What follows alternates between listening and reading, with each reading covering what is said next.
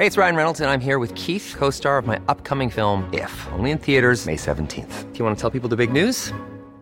All right, I'll do it. Sign up now and you'll get unlimited for $15 a month and 6 months of Paramount Plus Essential Plan on us. MintMobile.com/switch. Upfront payment of $45 equivalent to $15 per month. Unlimited over 40 gigabytes per month. Face lower speeds. Videos at 480p. Active Mint customers by 531.24 get 6 months of Paramount Plus Essential Plan. Auto renews after 6 months. Offer ends May 31st, 2024. Separate Paramount Plus registration required. Terms and conditions apply if rated PG.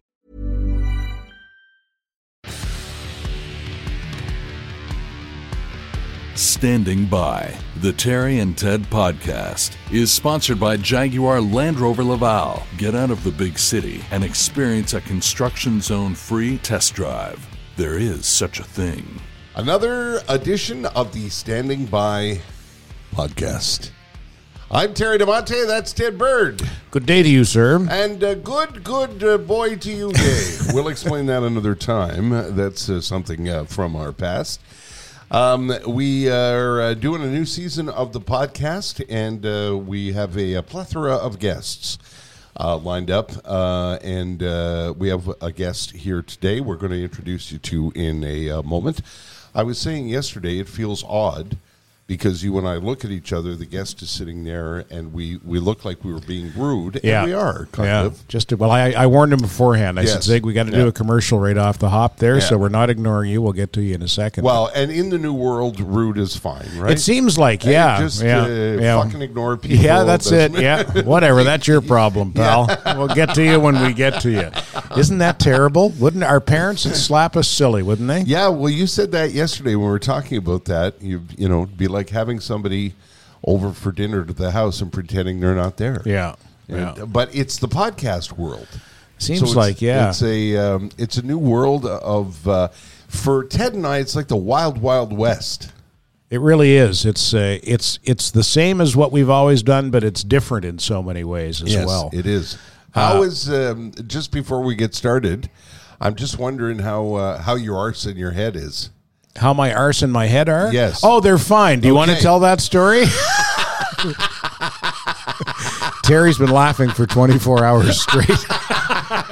And we're back at the scene of the crime. We are, I can't help it. Ted was in such a glorious mood yesterday after we finished recording a couple of episodes of the podcast. And was Murray? It was Murray that was here, right? Were you doing it for Murray? No, I think all of our guests had left, and it was just yourself and me and Pantelis and Poseidon were here. Yeah. And suddenly there was a one-act play that you devised with you as was it a halfback? Cornerback. Yeah, I was pro football cornerback in coverage, and I was going to show the guys my backpedaling abilities. And it didn't work out, did it? You came out of the three-point stance. Yeah. And began to pedal backwards and stumbled over yourself and went ass over tin cup. And I was sitting on the couch outside, and all I heard was, "Here comes And then suddenly there were feet in the air.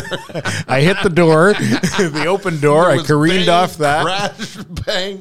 And I said to Ted, I'm very, very sorry because it's a terrible quality that I have, that I love the falling down.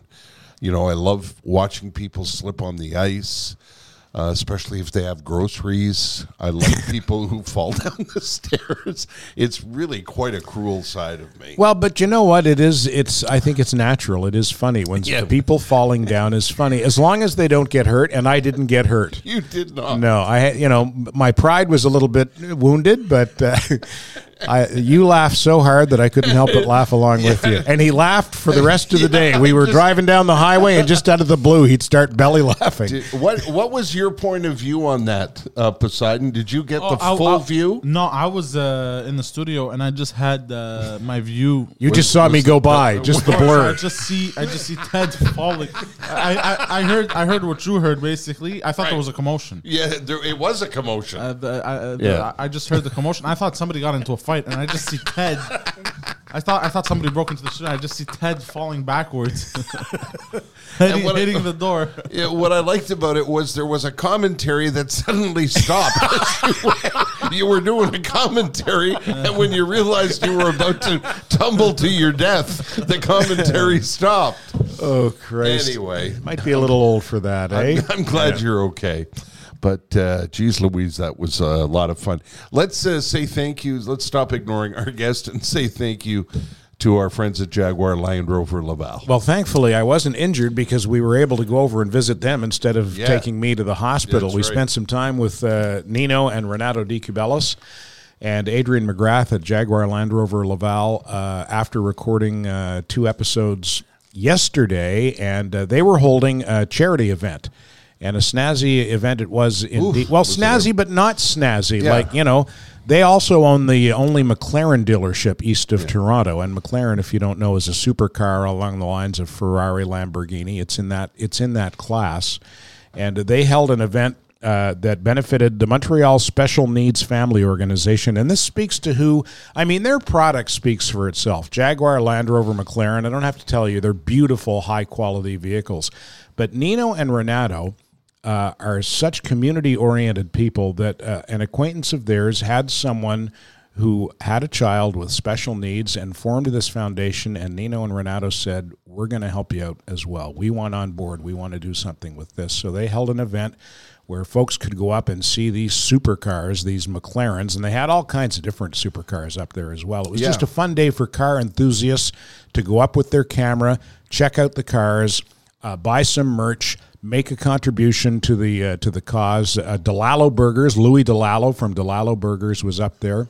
It was a great late morning, early to mid-afternoon event, and we got to hobnob a little bit with Nino and Renato, and they couldn't be nicer people. They're so genuine and sincere. Well, when we talk about families, it speaks to the family atmosphere that family-run business always has on a daily basis. But yesterday it was apparent about how much they care about families. It was a family event. Yeah, it really was. So again, the product speaks for itself. And if you're in the market for a vehicle along the lines of a Jaguar or a Land Rover, or if you're up in that stratosphere where you might consider buying a McLaren, go see Nino and Renato, because I know there are other luxury car brands out there, but you'll be hard-pressed to find people that good and decent and honorable to deal with when you make that purchase. I tried to make a down payment yesterday on one. You did not. Well, yeah, remember I had the $47? Oh, yeah, that's right. Terry reaches into his pocket and goes, I got $47. It's got to be good for a down payment, isn't it? It was good for a laugh. Yeah, that's what it was good for. Yeah. JaguarLaval.ca and LandRoverLaval.ca. Our special guest today on this episode is a longtime friend of mine named Ziggy Eichenbaum, who is also, I like to refer to him and have done so on the radio for years, as the mayor, the unofficial mayor of Crescent Street. Ziggy, thank you for coming in. I should mention it's the morning. Normally it wouldn't be, I would say for somebody who's owned a legendary bar as long as you have, in the morning isn't your hours, but you don't sleep, I don't think, ever. I've seen you leave the bar at 4:30, and then you're back at 9 making sure it's all clean and spanky and together, just like you. How are you, Zig? Very, very good. And you, Terry? I'm just fine and dandy. Nice of you to agree to come in, because we have lots to talk about, and I know you have lots of stories to tell. Let's start with your story, Zig. How did you... Where did it all start? Where did you come from? Where did you go to school? How did it all start, the legendary Ziggies? Well, I went to Chamonix High. Did you really? Yeah, I didn't even know this. I was thinking about this last night. I thought, I got to ask Ziggy some questions tomorrow that I don't even know. Chamonix High. Yeah.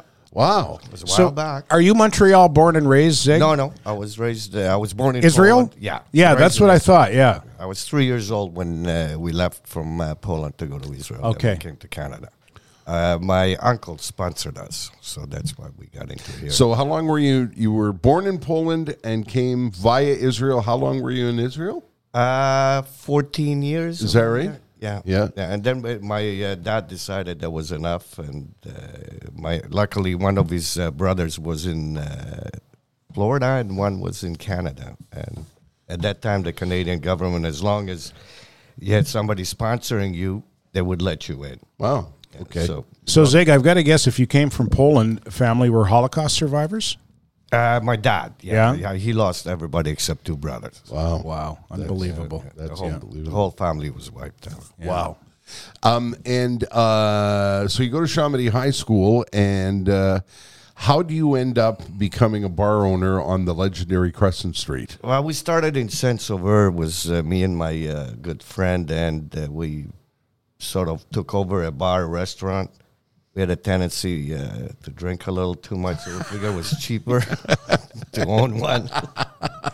And then we got downtown. I think a lot of bars start that way, eh? Guys who love to have a good time figure we may as well buy the place. Yeah. Sometimes it works, sometimes it doesn't. Well, yeah, if you're having too much of a good time, you're going to run the business into the ground, right? Well, yeah, you just got to make sure your friends pay. Yeah. So that was, what year would that have been? Oh, Ziggs, Terry, up that in would have Sauveur.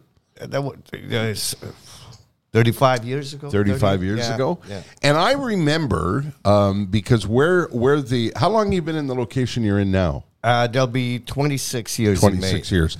And I remember a friend of mine, our late, great, good friend Skip Snare, said to me one day, we were on Crescent, because when I was young, I was on Crescent a lot. And we spent a lot of time there because we worked close to there. And I remember Skip saying to me, come on, I want to take you to Derek's. And I said, Derek's was a place that fired you. You said you'd never go back in there. And he said to me, no, it's not Derek's anymore. A guy's bought it, and it's a really nice place, and he's a really nice guy. Let's go there. Now, what year would that have been, Zig? Well, you said 26 years ago, eh? Yeah, were you there when I first opened up? So, yeah, it had to be 26 years ago. Yeah. So that was that before the church pews? Yes. Yes. Yeah. So when you bought it, it was a fucking disaster. Yeah, I had to redo the whole. It took me almost 3 months. Yeah. Yeah. Because the former proprietors, let's just say they weren't spending a lot of time paying attention to the business. No, they had other priorities. That's right, they did. And when you bought the place, what was your intention? Did you think, let's give this a go? Or did you think to yourself, I'm going to be here for a very long time? Well, I thought I was going to be there for a long time, but I mean, a lot of people turned around and said he's going to last 6 to 8 months, right? Because I wasn't on the sunny side. That's right. And the sunny side always made it. And you were across from the legendary Sir Winston's. Yes, and Thursdays. Yeah. And those were the legendary places that Montrealers flocked to. And did you think you were just going to get the overflow? Because that's what happened. A lot of people would try to get into Sir Winston's and then thought, oh, well, there's nobody across over the street. Hey, there's nobody over there. Yeah, a lot of times. But, plus you get the regulars, and then, you befriend nice people like Terry Damonte, if you guys don't know who he is. Really lovely Ted Bird, and then they don't leave you. I had to apologize to Zig for quitting drinking. I thought I might have put him out of business, but he's managed to survive for 25 years with me not drinking. Yeah, well, and there was a time when we were working at Mix 96 and the office was on Fort. Every meeting we had, we didn't even need to have a meeting. We wandered down the street at 5 o'clock. Everybody would gather, usually starting on Tuesdays or Wednesdays. But tell them why, Terry. Well, because we like to have a good time? No, because Rob Braid was paying for everything. That's right. In those days, we had a tab. Yeah, I used to go once a month to collect their check. That's right. And the boss at the radio station would, in the days when money was a little freer at radio stations, I'd forgotten about that. And I remember every couple of months, Rob would say, that's enough. His expression was, Santa's knee is getting sore. Because Ziggy would turn up in his office and say, it's $2,000. Yeah. But that's part of what's made you successful, Zig, is you have quite a reputation of not only being loyal to your customer base, but when you started, you quickly grew a reputation for it being a safe place to go. And when I say a safe place, I'm not talking about Safe spaces. safe spaces. I'm not talking about that 21st century bullshit. I'm talking about if you were a hockey player, a National League umpire, A Formula One driver. Formula One professional driver, athlete of any kind. if you were A movie star. a famous author, people could those types of folks could go there and relax. Well, yeah, we had the motto that Cheers was where everybody knows your name, and Ziggy's was where nobody knows your name. That's great. And I'm gonna sound like a complete arsehole here, but there was a time in my career where I was doing radio and I was doing television before the world of the internet, and I got recognized a lot. And when I was trying to unwind, I would go to Ziggy's, and a lot of times people would, after a couple of glasses of courage, would wander over to the table to let me know what they thought. And you always kept an eye out. Yeah, well, absolutely. Like I said to the guys, listen, you can talk to them, you can say hi, but leave them alone. They need their own space. Yeah, and I think didn't a lot of people come to enjoy that? Like talk about. I know you don't want to talk about some of your. Let's not talk about your current customers, but let's talk about some of the names in the past. Well, I mean, Mordecai Richler used to come there with his wife all the time. In the summertime, he was there almost every afternoon. Yeah, he would sit in the booth with his wife, and they enjoyed it, and people left him alone. Yeah. You know, and people know my regulars and all that. You come out, you see hockey players, you see actors. Ben Kingsley was there, Robert De Niro was there. Payne Stewart, which I offered him tickets to the Canadian Open. I didn't know who he was. That's funny. Now we have to tell. I was going to save that for later, but now we have to tell this story. Payne Stewart, in case you don't know, legendary PGA champion and golfer, and was in town for the Canadian Open. I think it was at Royal Montreal, if I'm not mistaken. And you take the story from there, Zig. Well, he came with, when we used to have the expos, so he came with Joe West, and he said to... The umpire. Yeah. Major League umpire. And he said to Joe West... That's all right. Who was that? Oh, was that Zig? I think that's Zig's Zig. getting the call. There you go. And he said to Payne Stewart, he said, I have a little bar, people will leave you alone. Because he came the Sunday before... He was here for a whole week. Yeah. And he said, okay. So he came by and all that, and everything was going okay. They were talking a mile a minute, talking about baseball and all that. Suddenly they switched to golf, and the guy's going really crazy with it. So I'm looking at the guy, say, you really like golf, don't you? And he turns around, yeah, I love it. So I turned around to him and said, hey, listen, I got some tickets to the Canadian Open. Do you want to go? I'll give them to you. I said, golf and I don't get really along. So he says, no, thanks. I'm playing. You didn't really know that Payne Stewart was a... No, I had no idea. And did he get a kick out of that, Zig? Oh, yeah. He looked at me like he wasn't offended or anything. Don't you know who I am? No, he was. And one thing about him, he was such a nice guy. I mean, that anybody that walked up, they know at my place, you leave him alone. And he turned around and says, no, Zig, it's okay. Let him come and say hi. Yeah. They can take a picture with me. He signed autographs and all that, and came every day. Every day. Yeah. While he was in Montreal. And then he turned around and he said, you make sure you show up on Sunday. I said, yeah. So when the tournament was over, that was the one that Tiger Woods didn't make the cut. Okay. That year he was in town. So then I followed him around. Everybody, all my bartenders, the whole staff went down. And he came back after the tournament, and he looks at me, and he goes, where were you? I said, well, I was following you around all the way. I said, I didn't see you. I said, what do you want me to do? Scream, hey, what are you partying? Anyway, he stayed there all night and had a blast. It was really, really nice. Yeah, if you go into Ziggy's, if you're in Montreal ever, Ziggy's is, by the way, in case you don't know, on Crescent Street. Between de Maisonneuve and St. Catherine. On the not sunny side of the street, don't worry about that. And there is quite a collection of sports memorabilia. And one of my favorite sets of pictures are the pictures of Payne Stewart behind the bar. Yeah, bartending. Bartending. That's another story. Yeah. When he finished bartending and he was ready to leave, we won't mention what hour. When he's ready to leave, he turns around and says, "Hey, Ziggy, I had a blast. Thanks a lot. Everything is fantastic." I turn around and say, "Wait a second. One second, Payne." He says, "What? Just hold on." I went in, I punched everything. I say, "It's $1,200. And he goes, "What do you mean it's $1,200? I said, "Did you charge anybody for any drinks that you were serving?" He goes, "No." Well, somebody's got to pay for it.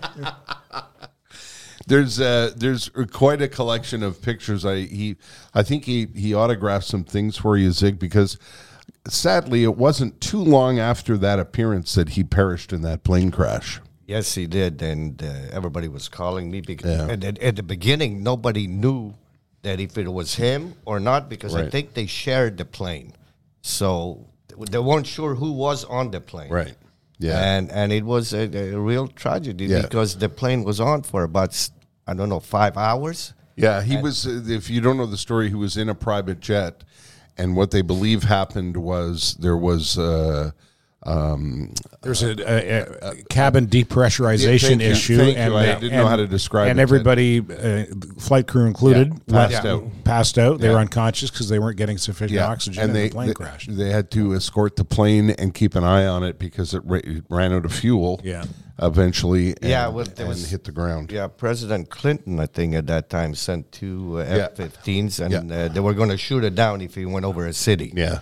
Yeah, but he landed. It was quite a tragic story, and those stories are made even more tragic when you know what a nice man he was and what a good and decent fellow he was. Yeah, and he just got back. Yeah. I think he won the U.S. Open. Yeah, he was on a roll. He was on a serious roll. What was it about? How did you know how to protect celebrities like that, Ziggy? What was it? Because it wasn't a business decision; it was a kindness decision from you. Well, I mean, you guys need space too. So when you go out and you find a place that people, leave you alone, and you can talk to your companion or you can talk to anybody you want, and my regulars appreciate it too, and it stuck to me. And I guess everybody deserves his own space. Got you. Yeah, I also think that most people, if they approach a celebrity, it's with enthusiasm more than it is with ill intent. Yes. They just, if anything, folks can tend to be over enthusiastic. Maybe I don't know, but you don't get too many people come up and let me tell you something. You get some. Yeah. I've had a couple of those, and I wouldn't consider myself a celebrity, but when you have a certain kind of profile. Excuse me, like I said, after a while, after a couple of glasses of courage, you can get some of that. Yeah. Some of the best stories, the kinds of things that you don't expect would ever happen to you, happened to me at Ziggy's bar, including in the very, very early days, and I forget the circumstances. I was sitting at the bar and somebody said to me, they put a beer in front of me. I was sitting in the corner trying to hide, and the bartender put a beer down, and I don't drink beer. And I said, "What's that?" And he said, "Well, somebody wants to buy you a beer." And I said, "Well, I don't drink beer." And he said, "Oh yeah, you're going to want to drink this one." And I said, "Why would I drink that one?" And he said, "Look around the post. You know the post that's at that bar?" And I leaned forward and I looked around the post, and it was the captain of the Montreal Canadiens, Bob Gainey, was offering me a beer. Yeah, you drink that beer, and that beer got drunken. And it was at a time when, I was just starting to have a little bit of a profile, and I couldn't believe the captain of the Montreal Canadiens was buying me a beer. It was, it's those kinds of moments that can happen in an intimate setting, because for people who don't know, we should explain, Ziggy, it's not a big bar. It's not a huge bar. Well, I mean, sometimes it's a lot bigger. Depends how many drinks you had. That's true. Well, it's kind of the antithesis of the places across the street. Yes. Thursdays in Winston Churchill's. Those are big, loud, happening, hopping bars. Yeah. Ziggy's is a quiet bar. Yeah. It's a quiet place. I remember it's a favorite stop for people who come in to watch the Toronto Maple Leafs. And I was sitting there one night with a bunch of people, and the game ended, I guess, and suddenly the bar was full of people with Leaf sweaters. A lot of them began to, woo! Go Leafs, go. And Ziggy wandered over to a guy with a Leaf sweater and tapped him on the shoulder and said, "We don't woo here.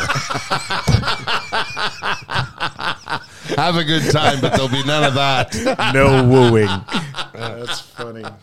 Who are some of the... Well, if you want to see what Ziggy's bar looks like, go on YouTube and type in 60 Minutes Mordecai Richler. Who was the 60 Minutes guy? Morley Safer? Was it Morley Safer that came in? Yeah. And they chose to do the piece at your bar. Yeah. That happens a lot, Zig? Well, yeah, it does. Like, I mean, I have a few movies shot there, and a lot of people doing their interviews there. Just like you guys. Remember, it was 15 or 16 years ago when tequila ran out, and you did the interview at 5 in the morning on my terrace. That's right.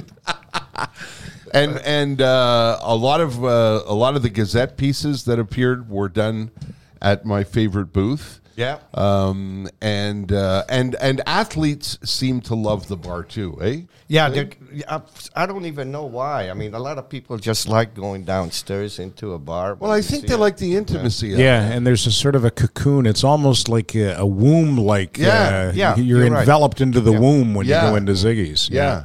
And there were a number of days. I won't go into it, but there were a couple of times where we wandered in there in the dark, and we wandered out of there in the light. Yeah. Well. And it was early in the winter, so the light came out a little that's earlier. all I want to say about that. Tell me about we have to talk about this because this was all over social media. Tell me about Drake's appearance. Well, when he was a young lad, he came to my place. In those days, I knew a lot of the movie actors, still do. And like George Mahalka, Ben Robin, they used to do the hairstylists for the actors. And they brought him in. I think he was filming something in Montreal. I wasn't sure. This was between, what was the TV show he was in, Degrassi? He was in Degrassi. Yeah, so this is between Degrassi and becoming a big music superstar. Yeah. He was, he was a young lad. Yeah. And we had a couple of nights, and we had a good time and all that. And I totally forgot about it. I didn't know anything. Yeah. And apparently he was doing something at the Olympic Stadium. Was something going on there with the rap and all? Yeah, and there was Lil somebody and DJ Tall and Skinny of the Côte St. Luc Tall and Skinnies. Let's ask him. Sorry, Lil. Well, there's a bunch of Lils. There's Lil Baby. There's all kinds of Lils. I forget which Lil it was. What's the question exactly? There was a rap show, a hip hop show in Montreal two weekends ago. Sunday. Yeah. I have no clue. I'm not. I just remember DJ Tall and Skinny, and that was my reaction. Well, really? The Côte St. Luc Tall and Skinnies. Well, he showed up down there, and then after the show, he said to his entourage, let's go to Ziggy's. Mm-hmm. And they came down, and he said to the bartender, call up Ziggy. I want to see him. And they called me up, and he said, Drake is in town. I said, who? He says, just show up, will you? I said, okay. So I'm the one that made him wait half an hour. So who is the star now? I saw a video that someone took from the terrace at Thursdays of Drake coming down the street and going into the bar. When they found out he was there, when I got there were two guys at the front door, and they locked the bar. Yeah, and didn't want to let you in. No, and I said, "Who are you?" I said, "Well, I think I own the place." My name's up there on the. Yeah, he didn't sneak in. Everybody saw him coming because that video that someone shot from the terrace at Thursdays, like everyone's going nuts. Yeah. Because it's like, wow, it's Drake, man. So when I got in there, Drake seen me, and he said, "Hey, Ziggy," we come up, we hugged and all that, and we started talking, and he looked at one of the hats that I have there, and he said, "Ziggy, can I have one?" I said, "Yeah, sure." Anyway, and then we took a picture with it and all that. What is it the hat says? Make Ziggy's great. No. It says Ziggy's Ziggy's- that one. Man, Ziggy's Pub, Montreal, best shithole. That's right. Great merch at Ziggy's. The staff must have just about shit when he walked in the door, I would imagine. He's one of the most famous people on the planet right now. Well, I mean, I was like, and the bar was full, so they sort of the two guys in security locked it in and all that, and he went in and he rang the bell. When you ring the bell, you got to buy the bar around. He didn't know that. He thought it was because it was a good tip. I said, no. See, in the States, when you have a bell and you get a good tip, you ring the bell. Yeah. But I put the bell outside. Okay. So now when you ring the bell, you have to buy a I'm sure he could handle it. I'm sure he could. I tell you one thing, Terry, the nicest person you can meet. Wow. He shook everybody's hand. Yeah. Anybody wanted to take a picture with him, he just took the picture with him and all that. It says something about you, though, Zig, that he wanted to come back and say hello. Well, he wanted to see a real star. That's true. No, I mean, he remembered it. I totally forgot about it. I mean, that was 17 years ago or something like that. Well, one of the great things about, one of the reasons we call you the mayor of Crescent Street is because of your relationships with everybody in the neighborhood. And that's your neighbors. You guys aren't borrowing cups of sugar, but we help each other. You help each other, Yeah. exactly. You can get a bottle of tequila to one guy and swap a bottle of champagne, whatever. And also, Ziggy was always very good to the local constabulary. There was always local guys. Yeah. And I remember, we would be sitting at our favorite booth, and uniformed cops would often walk in. Yeah, absolutely. And they weren't walking in under any kind of sinister circumstances. They were walking in because they loved Ziggy and they wanted to say hello. And also in a bar, it's nice to know that if there's trouble, these guys are right around the corner. Well, I mean, what I liked about it is that they would come in and I would give them water all the time, Right. And they enjoyed it and they started feeling comfortable, Right. which is very important because a lot of bars, as soon as the police officers walk in, everybody gets nervous. And And some people walk out Yeah. and all that. And one time I had a group of people that when they came in, they walked out. Right. And they look at me and going, "What's going on?" I say, "Hey, listen, they don't like you guys. Let them walk out." Yeah. I Yeah. mean, Yeah. you guys protecting us right now. Yeah. I said, "The hell with them." And one of the things, one of my favorite stories is one day, because Ziggy has such a great collection of sports memorabilia, I had a young man with me who was not of drinking age, and it wasn't busy, it wasn't nighttime, and I said to Ziggy, I got a couple of kids with me, and I'd like to show them some of the Canadians memorabilia and maybe the Payne Stewart picture. He said, "Yeah, come bring them in." And I brought the kids in, and we were looking at pictures. And the next thing I know, we're sitting because there's nobody in the place. There's nobody in the bar. We weren't doing anything wrong. We weren't. I didn't buy them tequilas, and Ziggy gave them both. A Coke to drink, and we sat and we were enjoying Ziggy and enjoying the company. And in walked the cops. And the the older boy was momentarily terrified. But the beauty of Montreal back then, I don't know if it's still true, we weren't doing anything wrong, and they weren't doing anything wrong. They smiled, they were nice to the kids, and then they left. Yeah, and it shows you that because what an impression he left on those kids. That's exactly right. And there's I don't know. I think that's a very special vibe, and I'm wondering what it's like because I haven't been in a while, and we're not. I'm not one of your regulars anymore. Sorry, Zig. I know. Live in British Columbia.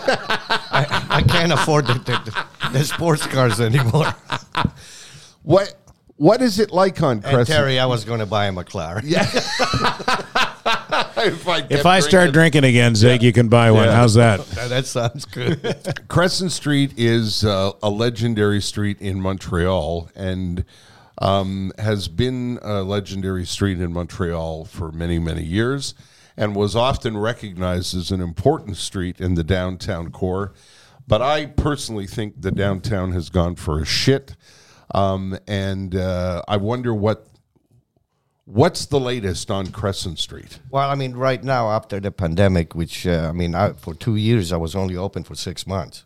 So, Jesus Christ. Yeah. You were only open 6 months out of the 2 years? Yeah. Wow. Because our premier decided that bars were different than restaurants. Right. You can go to St. Winston Churchill, sit at the bar, but because he's got food, it's okay to drink. But the bar, no. So you're not going to get the COVID as long as there's food there. Yeah. Okay, good. I mean, I had to know. Yeah. I mean, I had a sushi button. And I would give you 3 pieces of sushi, and it's up to you. You want to eat it, eat it. You don't want to do it, don't. And then they said, no, you can't play that game. Yeah. Anyway, but now it's coming back slowly. Okay. Well, Formula One coming back, that's going to make a big difference, I assume. Absolutely, especially now that they're letting everybody in. We have a lot of the tourists are back from the States. When they couldn't get in from the States, what we had, which was very surprising, was a lot of Canadians would go around, like from Newfoundland, Calgary, Vancouver. So we've seen a lot of them coming back. And before we opened up, it was like a zoo. Everybody wanted to get it off their chest. Everybody wanted to come out. Yeah. Which is nice now. Now it's stable. Okay. So the people that wanted to come out came out. Now they're coming out Friday and Saturday, not every day of the week, which is nice. A lot of the bartenders can relax a little bit more now. What are some of the challenges of running a bar in Quebec, Ziggy? What are some of the things that people before don't... pandemic or now? Well, it just as a business, as a bar owner in Quebec, there's got to be stuff that goes on behind the scenes that we don't understand. Like for example, one day you were telling me about liquor inspectors and stickers. Oh, I think it's our province or maybe somebody else. We have stickers on the bottles, so we have to buy it from the warehouse. Right. So if a sticker falls off or anything like that, and they come in at that time and you don't have a sticker on it, you get a fine. And then if you do it a few times, then you have to go in front of the liquor board, and they'll lock you down for 7 days to up to 30 days. They were supposed to eliminate that, but apparently COVID hit and all that, so now everything is back on. So you got to be careful what you're doing, and you got to make like fruit flies. I mean, it's an appetizer if you drink it. But if they catch a bottle with fruit flies, first of all, you get a fine. Really? Or if they're nice, they'll make you pour it down the drain. Oh, God. And not give you the ticket. So wow. It's a few little things. But mainly what happens in bars and restaurants and all that is the equipment that it fails. Is that right? That's the biggest issue? And a lot of it will happen on the Grand Prix weekend. Oh, your God. fridge will stop working. So you got to run around. I love the one year you said to me, I've introduced a food menu. You can get fish and chips. And when I got there was a bowl of the goldfish. Yeah, the goldfish crackers. Next to a bowl of potato chips. Fish and chips. I got food now, Ziggy. Wait, Ziggy, how did you describe, one year you described it to me, you said the Grand Prix, at the time it was NASCAR and Champ Car. And Champ Car. How did it work? How you said? What's the difference between Grand Prix, Champ Car, and NASCAR? Grand Prix, they come in and they order a bottle of Cristal and they won't ask you how much. Champ Car, they order a beer and they say how much. NASCAR, they bring their own beer. But for people who don't know, the Grand Prix is Christmas for business owners downtown, isn't it? Yes, between that and St. Patty's. Yeah. But Grand Prix, it's usually a whole week because the mechanics and the tire boys, they come in a week before. So they'll come in on a Sunday and leave on a Sunday. Right. And what's nice about it, at that time, let's not talk about the pandemic, but when they used to come in, I haven't seen a lot of people the whole year. Yeah. And they're from Japan, Australia, Europe, and all that. And they all come usually to the same places that were there before. Yeah. So you see them again every Right. year at the same time. What does the Grand Prix mean to the economy of the city? Wow, it's absolutely huge. You're Yeah. talking about maybe $70-80 million Jesus that comes Christ. in. Wow. And the hotel jumped right away on the bandwagon, so they won't rent you a room for a day. You got to rent it for like 3 or 4 days. So they make hay while the sun shines, as Yeah. the old expression Oh, yeah. goes. Yeah. Well, I remember there was one of my favorite restaurants was on Mountain Street in the 90s, called. We used to go there all the time. Not Les Mondes Olivier. No, that it was wasn't. Bishop. It wasn't Les Mondes Olivier. It was up on a mountain, and I of course can't remember the name. But anyway, that owner said to me, "Without the Grand Prix, I don't make the year." Yeah, a lot of them. Yeah, I would agree with it. Yeah, he said he could take the money he made from Grand Prix week, and that would carry him through any quiet time of the year. Is that accurate? Very, very accurate. Really, eh? Wow. If they, I mean, everybody walks around, so everybody gets the gravy because you can't get in everywhere.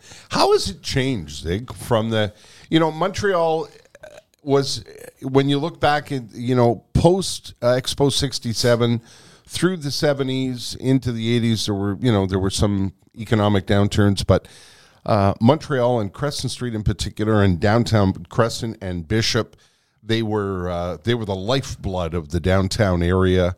There was the days of the happy hour and the 2 martini lunch, and Montreal was quite a going concern back then. Things have changed. People's attitudes have changed.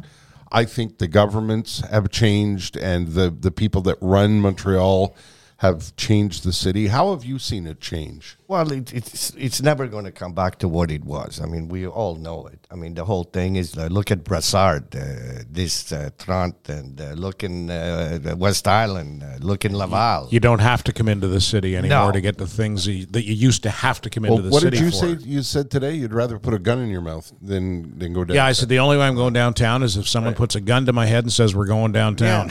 Well, no, I don't blame you. I mean, first of all, you can't find parking. No. Right. Second of all, you're afraid to have a pop and then get into your car. Yeah, right. Right. So, I mean, I don't know what they're doing. Look at St. Catherine right now. You can't park anywhere. I mean, the sidewalks are 10. Yeah. I mean, I feel bad for not for the bars and restaurant as much, but the shopping. Yeah. Mm-hmm. Like, I mean, you're not going to come downtown if you can't park. Right. Yeah, they're killing downtown retail. Right. Yeah. I mean, look what they did to St. Denis Street. Look what they're doing to Peel Street right now. I mean, they want to do it all the way up to Sherbrooke, the double sidewalks and all that. So with the bars and restaurant in there are stuck. I think they want to turn downtown into a promenade, right? That's what I think. But Right. I mean, they probably want to make it only for the tourist because I can't see Okay. anybody living on the West Island Yeah. or anywhere else around Montreal going to drive into town. Right. Yeah, well, it's become a pain in the ass rather than becoming something exciting to do. Hey, Well, man, yeah. we're going downtown. That used to be exciting. Yeah. Let's go downtown. Now it's, Christ, I got to go downtown. Really, that's what it's become. Yeah, I mean, look at. Well, you live in the West Island, but look at West Island, Taschereau, Laval. I mean, everybody's putting their bars and restaurants in shopping centers, so they got parking. Yeah. Have people talked to you about this, Zig? Have you noticed it from a customer point of view? Well, absolutely. I mean, I have a lot of people that come up and apologize. Sorry, Ziggy, we didn't come down because, we only come down when we can so we can find a parking spot and all that. And I said, listen, I understand. What did you? I don't understand. Like when I was, I don't want to sound like somebody who's living in the past. When I was a kid, St. Catherine Street to me made my eyes big.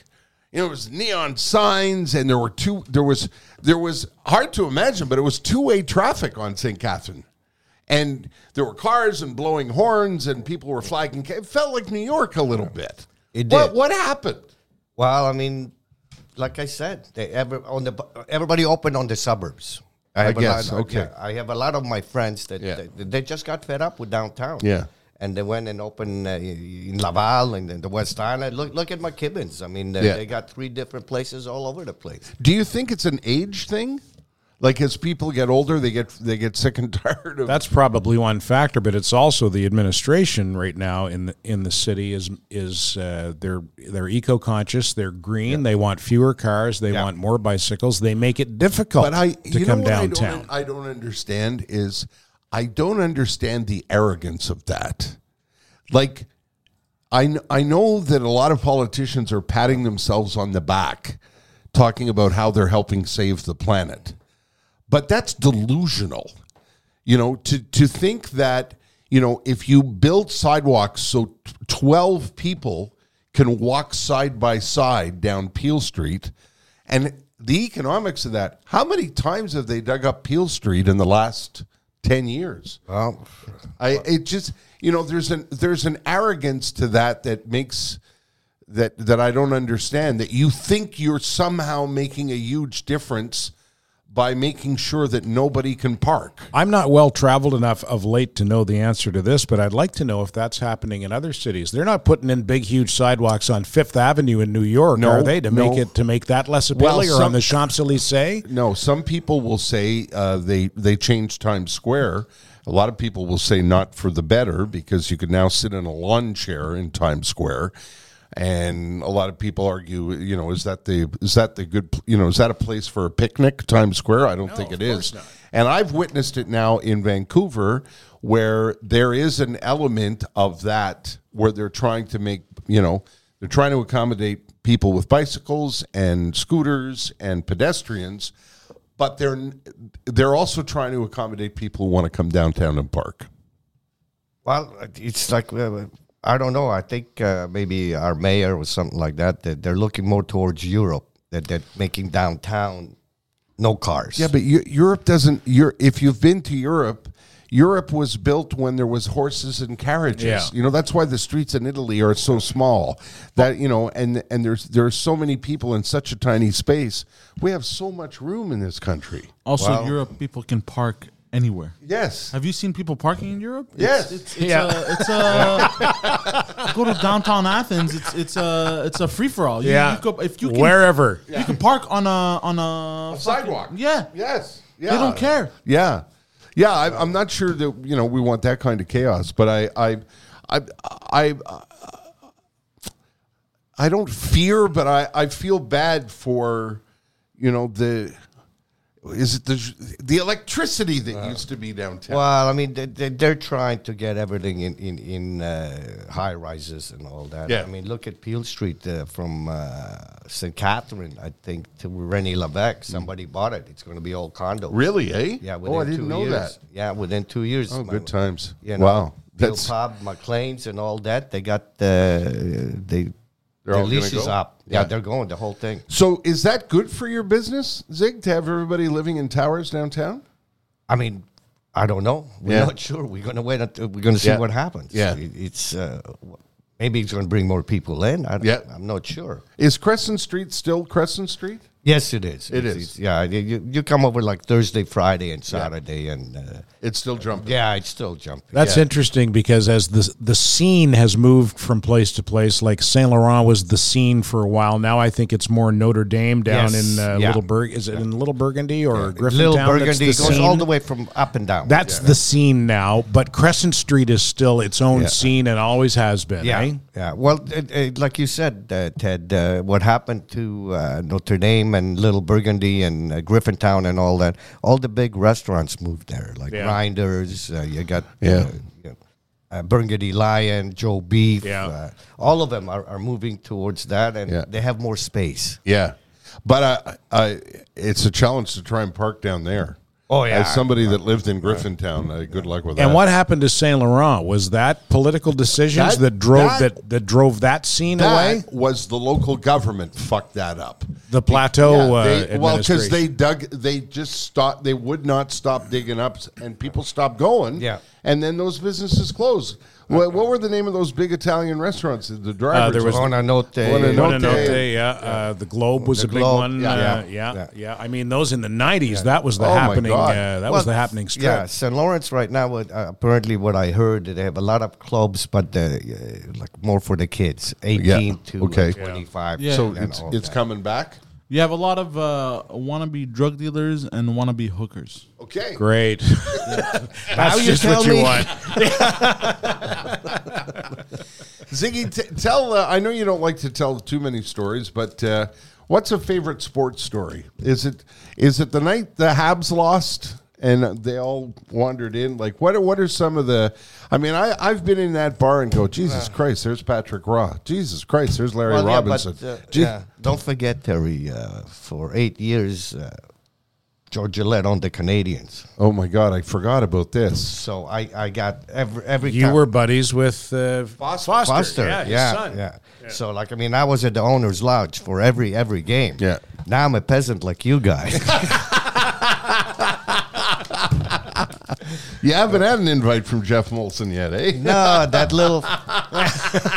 Well, don't forget. I mean, he got the Canadians in my back bar. Yes. Yeah. George Gillette was there, and Jeff used to come in there like something on fly all the time. Yeah. And George at that time turned around to Jeff and he said to him, he said that there were 3 bidders for the Canadians. And he said to him, he said, if you match the price, I will sell it to you because I bought it from your dad. Wow. And that happened in my back bar. And Wow. That's a great story. That's a great story. Yeah. That's sports history. And one of the things I used to love about it is I would tell my buddies, especially the ones that came in from out of town, this was, even if you didn't have tickets to the game, if you wanted to talk to the owner, you could go to Ziggy's because Foster was in after every game, and they were the nicest people, and they would sit and they would actually ask fans their opinion. Well, I mean, he asked me to invite you. Remember Yes. when I took you? Yeah. There was one night we went. There was a couple of times I was in Foster's Canadian Lodge. the loge, and it was a combination of 2 loges at the corner of the rink, and I had a couple of very memorable nights. Let's just say that it was a very, very memorable night. But one of the great things was you could sit in a booth with the owner of the Montreal Canadiens and talk about the club. Yeah. And the reason he had to get rid of the Montreal Canadiens was because of Liverpool. Right, he bought the soccer club. And he taught me one thing, and he turned around and he said to me, Ziggy, 3 things. Never go into business with your best friend, and never go 50-50. Really? Always go 50-50 with a shotgun. So that means if you can't buy it, Yes. the other person buy it, because Hicks didn't want to sell Liverpool. Yeah. And then because George had a feeling that the market was going to go down. And the market did go down, and then they wanted their money, the bank, and they couldn't come up with it. Right. And my understanding is in Colorado, they have a law, like in Miami, that they can't seize your house or your bank account. Wow. But they can take your assets. Wow. So he had to get rid of, liquefy everything he had. Well, I've forgotten about that. It was a very, very special era. We got to do some business. Yes, and we got to do the tweet sheet too. I keep forgetting. We've been at this for so long. I forgot. We've got to say thank you to a couple of our sponsors. Who do you want to start with? Well, why don't we say hi to David Drucker and our friends at UPS Canada. I've talked about this. If you watch the podcast, you know David Drucker and Ted and I have known each other for many, many years. And David Drucker now oversees the Canadian operation of the UPS stores. And the UPS stores are the perfect thing if you want to send a package to your grandparents in Saskatchewan, or if you run a small business and you've got a dozen boxes that you absolutely have to get out today. They are everywhere. There's over 300 locations, more than 300 locations all across the country.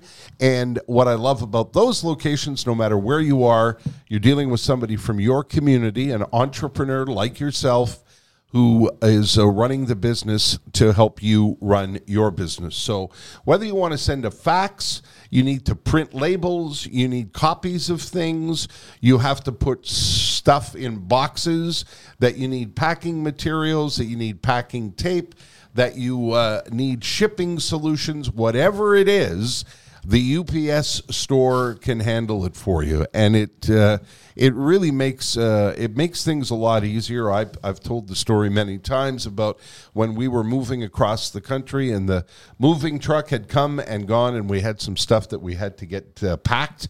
And I put it in a container and brought it into the shop, and watched the nice man at UPS pack it all with proper packing in front of me, and then taped up the box, got a label on it, and a couple of days later we had it out in British Columbia. It really is the right solution, whether you're a small business owner, like I said, or you want to get a package to grandma. UPS Store. .ca. Thank you very much. UPSstore.ca. I always get the website. Let's do the tweet sheet. I think Zig will get a kick out of this. You'll get a kick out of this. I do this on my morning show on Light 106.7 every day, and Terry and I do it on Saturday mornings, and we do it on the podcast. The tweet sheet we find 3 funny tweets, and we share them. And the fun thing about the podcast is that we can use the ones that we can't use on the radio. So there are some that could be used on the radio, but I think for the most part, the ones we dig up for the show here are like this one from @What's a Greenhorn. Sorry, I'm not a nerd like you all, but what the fuck is the periodic table of the elements? The elephants, sorry. The periodic table of the elephants.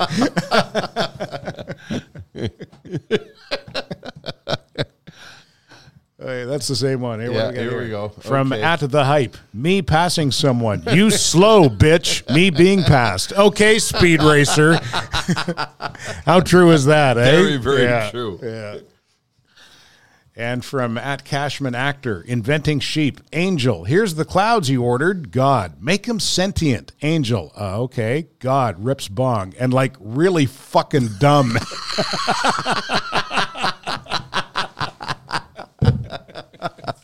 The tweet sheet, a feature on the Ted Bird Morning Show on Light 1067. Light 1067, 106.7 FM, online at light1067.ca on the iHeartRadio app and on your smart speaker. Which, by the way, that's where you can hear the reincarnation of Terry and Ted on a Saturday morning. Saturday morning, 9 to noon. It's Saturday Mornings with Terry and Ted. Ziggy, have you kept relationships with some of these people we're talking about? Do you ever talk? I know Joe West is retired now, but do you ever keep in touch with some of these guys? All of them. They all great. called. This is great. Foster always calls. Yeah. I call him.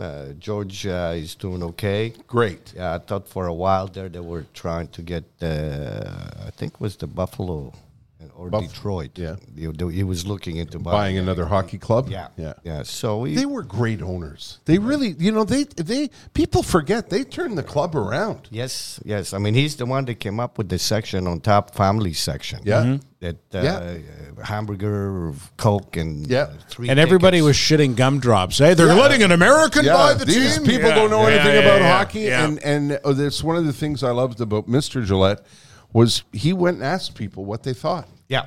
Talk And to he did people. a lot for Montreal too. Yeah. Charities and all. Yes. He had the Montreal Children's Hospital. Yeah. He had all the hockey players come up to every event. Yeah. And I mean, I don't know. After Jeff bought it, he sort of, I think, went a little sideways. The players started wearing what hats they wanted in the dressing room. Yeah. I won't mention names, but you know. But I mean, in his days and even before him, you couldn't do that. Right. You don't walk into a Montreal Canadian dressing room and you're a hockey player. Yeah. And you're wearing Your own hat. Yeah. Yeah. It doesn't go. It doesn't fly. Some of these people, like you say, you see them either once a year or once every couple of years, but they've kept in touch. Yeah, they really did, and they always come back and say hi and all that. So it's nice to see them. Zig, are there any more characters? This is really for a Montreal audience.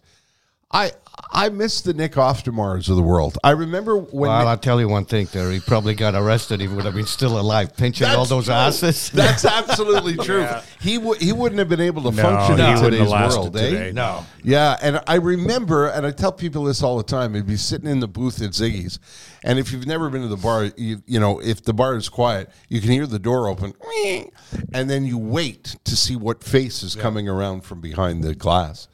And when it was Nick, I would always think to myself, "Oh Christ, here comes Nick," because he smoked Jetanes, and he was always yelling, but he would sit down, and then the next thing you know, you were in this great political rant and listening. Like, he was such a character. Well, I mean, he brought a lot of those politicians to the bar, like Yeah. Warren Ullman. And, Yes.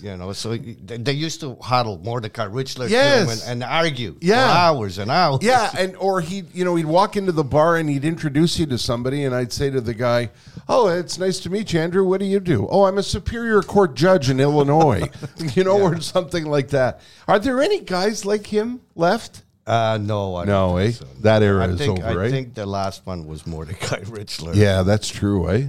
I mean, I used to love him towards the end. Like, Yeah. he would sit on my terrace. Yeah.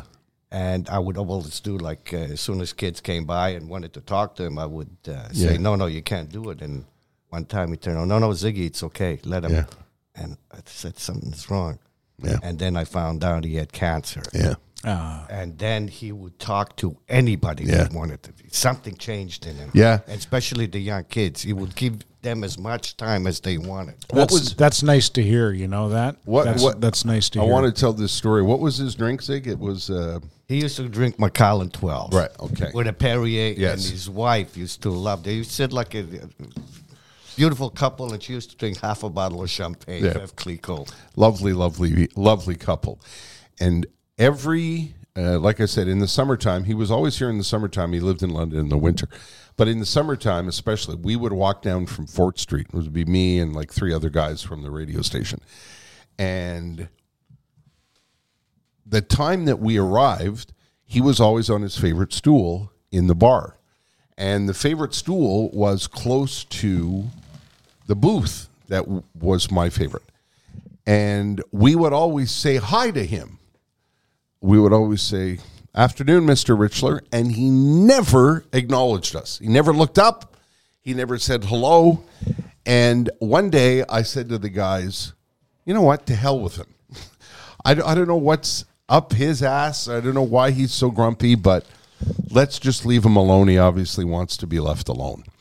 And a couple of weeks later, we went into the bar without saying anything. We sat in the booth, and we were having a discussion, an argument about a street in Montreal that had been changed direction, or it was a one-way going north or whatever. And we were all arguing and yelling at each other. And he put his drink down, and he turned around and he said, "No, boys, I think you got that one wrong. It's Aylmer, or whatever street it was, is a one-way running north. So what you want to do is you want to turn before you get..." And my jaw hit the ground. I thought to myself, oh my God, he's so nice. He's being so kind. And after he left, I said, that's such a turn. You know, he's gone from the sullen, miserable, I don't want to talk to anybody. And he was just so warm and nice. And I said to Zig, "What happened there? What's going on there?" And Ziggy said to me, he's not well. He's got a battle on his hands. And I think that's what turned it, eh, Zig? Oh, it turned him totally. Yeah. You know, so he just wanted to grasp everything. Anybody that talked to him, he wanted to keep everything that was going on. And it's such... If you're born and raised in Montreal, you understand this. It's such a Montreal moment to be walking up Crescent Street and see the legendary Mordecai Richler sitting there with a snifter. Yeah. That's a real Montreal. That's as Montreal as watching Jean Beliveau come out of the old Montreal Forum with a briefcase. That happened to me one day too. And go have bacon and eggs at Casse-Croûte Coin. Yeah, at Moe's. Yeah. It's those are really, really special moments. Ted, please tell me about my friends at Merson before we ask Ziggy more questions. Merson Automotive is a full-service garage. They're known for tires. Generations of Montrealers have been doing their summer and winter tire changes at Merson Automotive in NDG for generations, hence the term Generations of Montrealers. The Mersons have been in business for 3 generations. The 4th generation is up and coming. Ben Merson started the company. Mark Merson took it over when Ben retired. Kara took it over when Mark retired. I don't think Kara and Celso are anywhere near retirement, though. No. They're just moving into their prime. Here's the deal with Merson. When you go into Merson, whether it's for tire change pardon me, or automotive maintenance or repair, they will not sell you a product that you don't need. They will not recommend a service that you don't need. They have lasted as long as they have and continued to thrive as a business because they operate with honesty and integrity.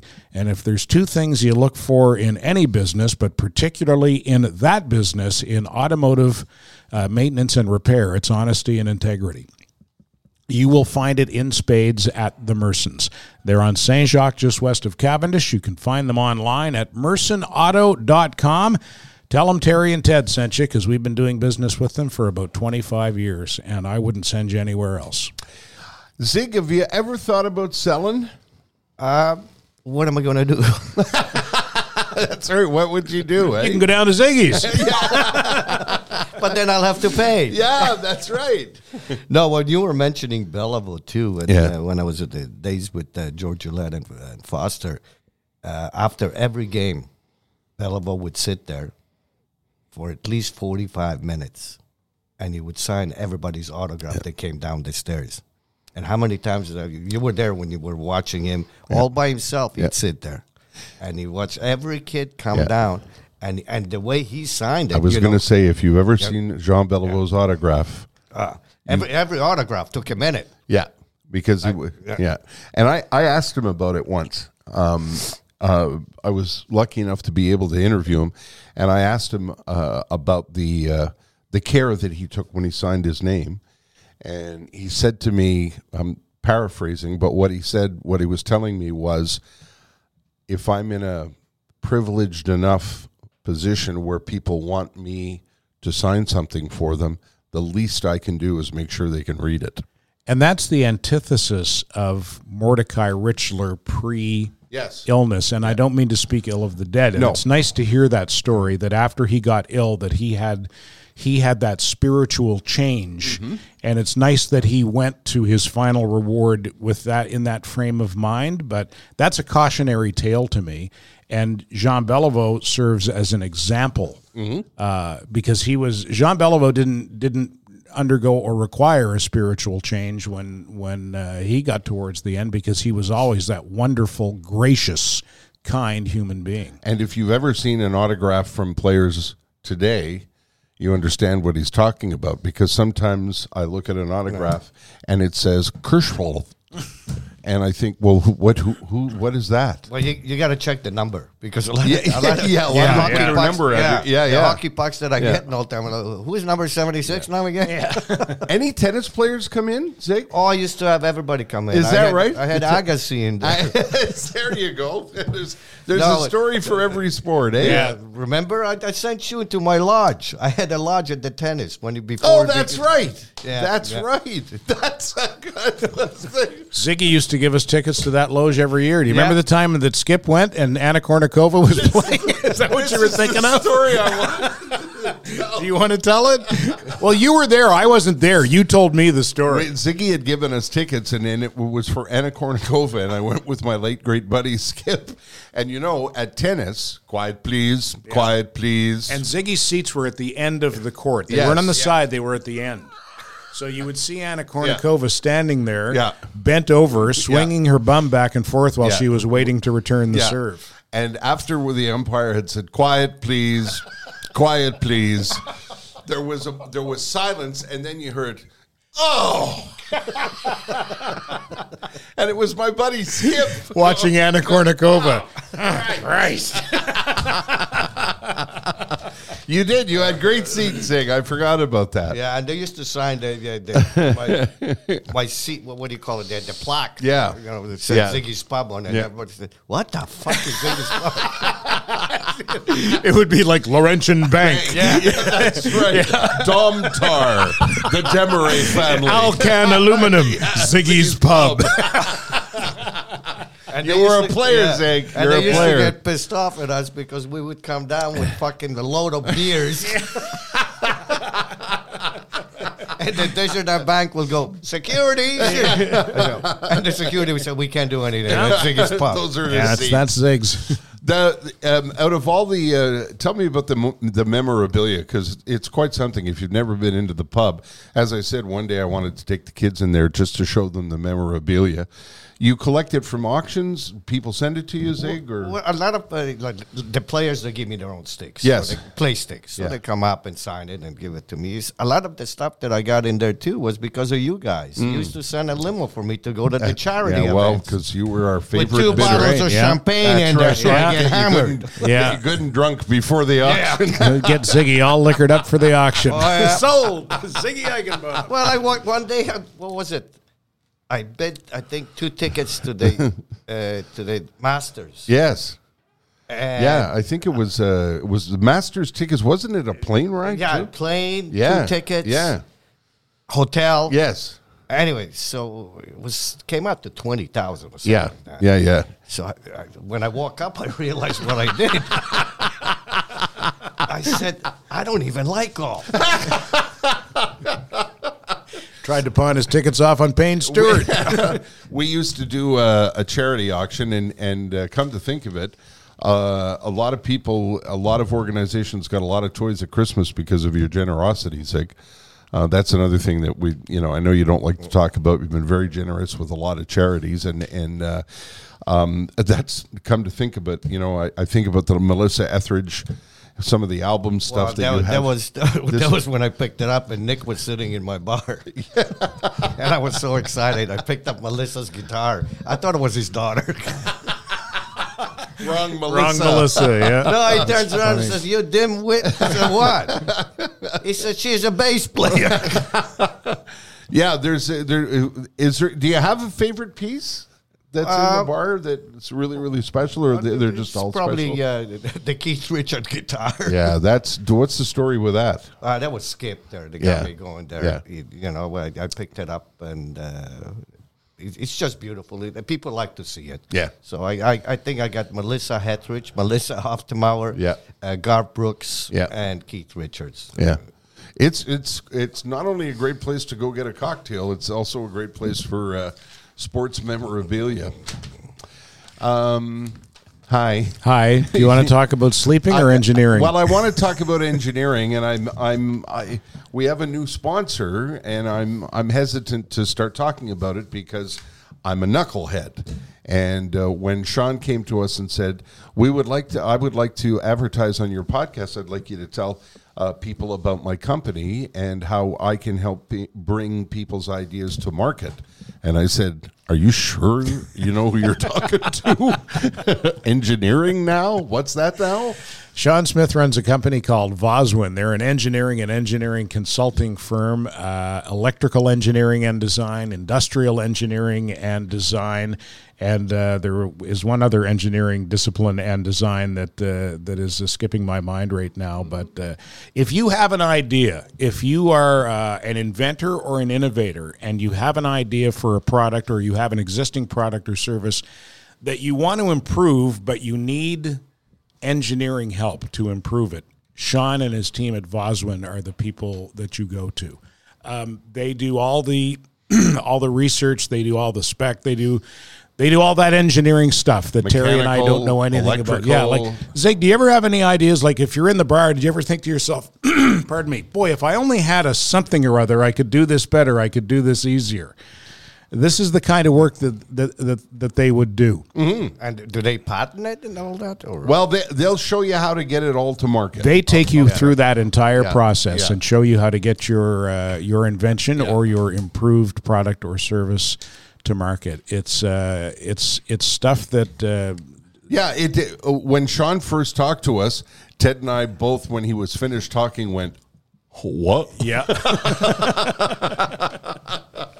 But Sean is a fan of the podcast and insisted that if you are looking for somebody to help you bring your idea to market, Sean and his company can do it for you. Yeah, that'd be great. I know a lot of people that it takes a lot of steps to bring Absolutely. something. Oh, into the 100%, market. yeah. I mean, Yeah. that beautiful service. Yeah, and not only Good do luck, they, boys. he knows all the he knows the steps, and his company can also help you with the design and the innovation that you need to do. It's one thing to know the steps; it's another thing to actually come up with the product and to make the proper, to do the proper design and innovation. Like the website and all that, they can come up and figure it out. Yeah, that's another thing they do is software as well. Yeah. You name it, they can do it.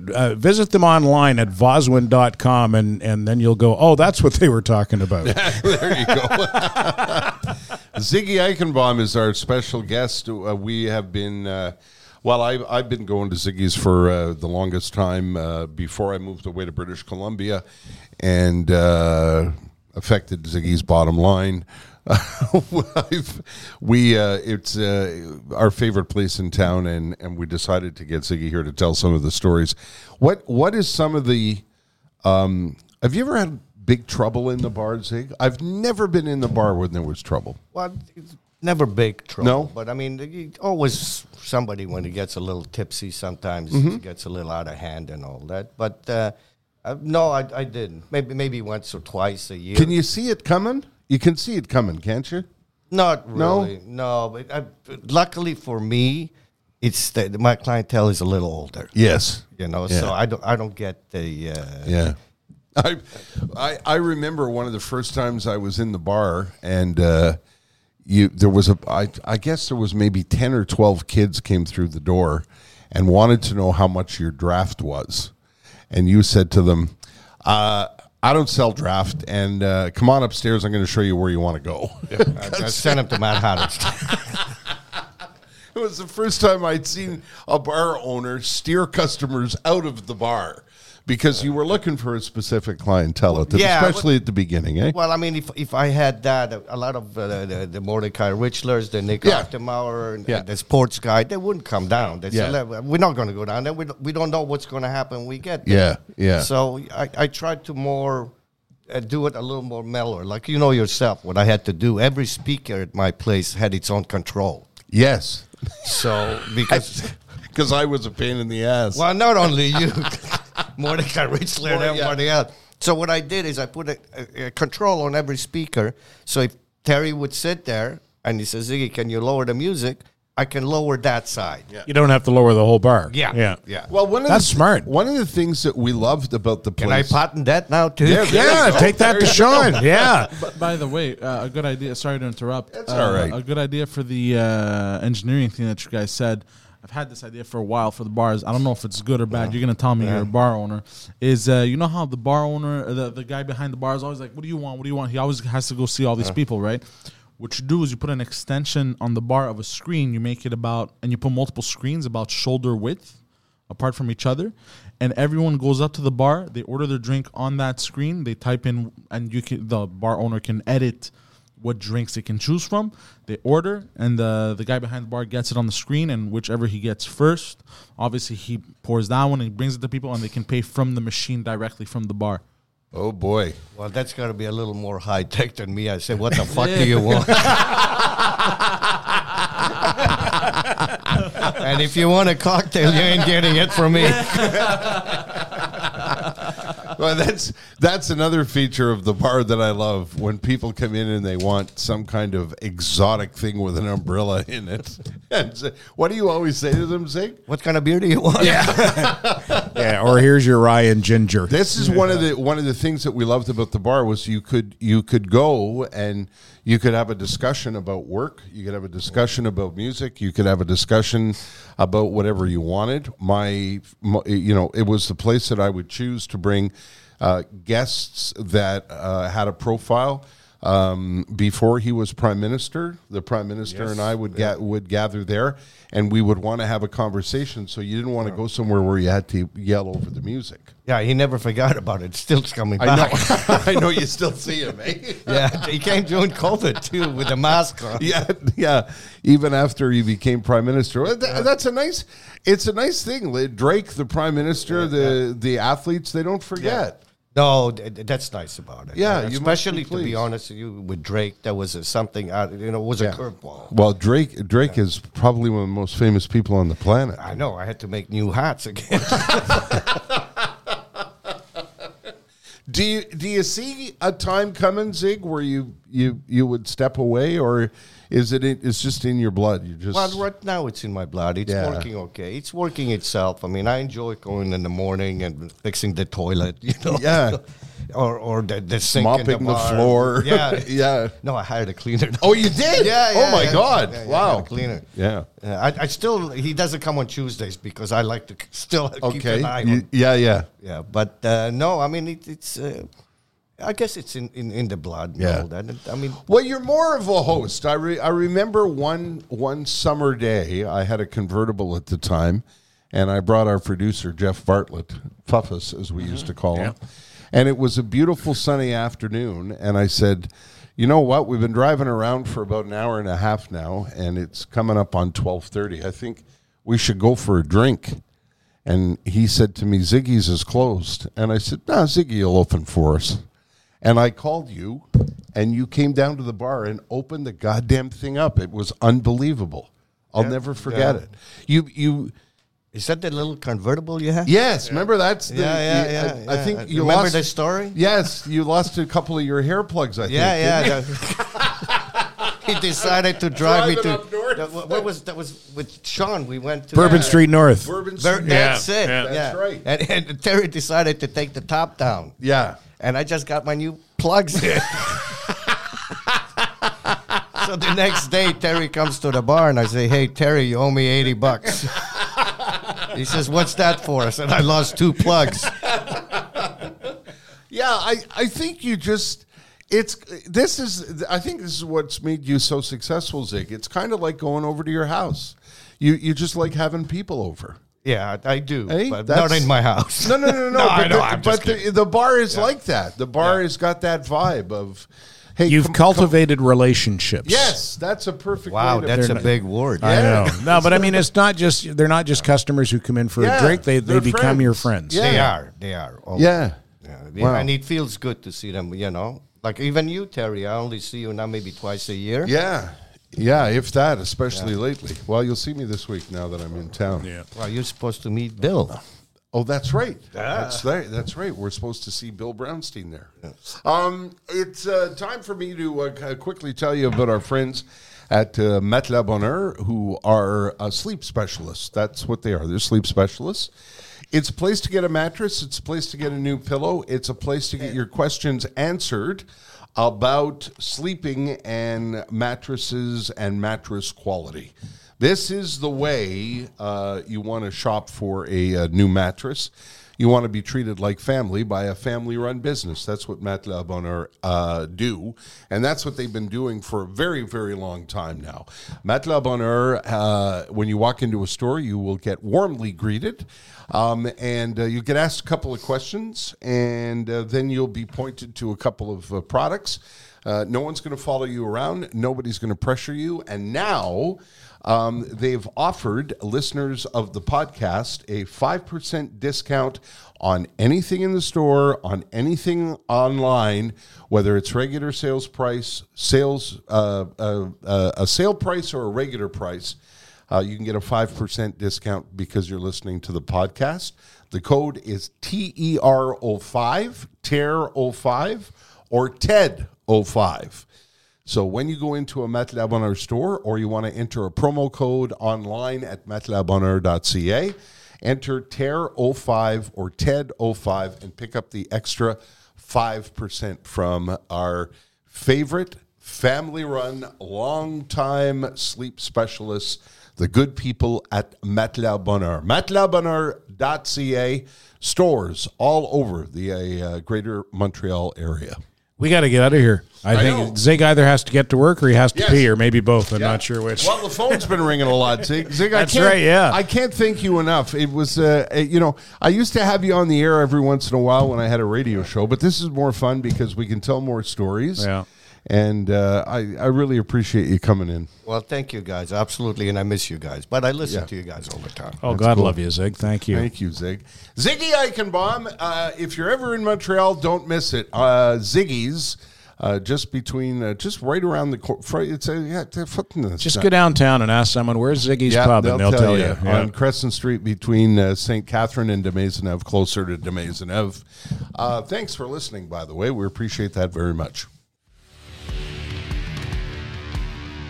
Standing By, the Terry and Ted podcast, is sponsored by Jaguar Land Rover Laval, where the luxury is unmistakably British, but nobody wears a top hat or a monocle. Planning for your next trip? Elevate your travel style with Quince. Quince has all the jet-setting essentials you'll want for your next getaway, like European linen, premium luggage options, buttery soft Italian leather bags, and so much more. And is all priced at 50 to 80% less than similar brands. Plus, Quince only works with factories that use safe and ethical manufacturing practices.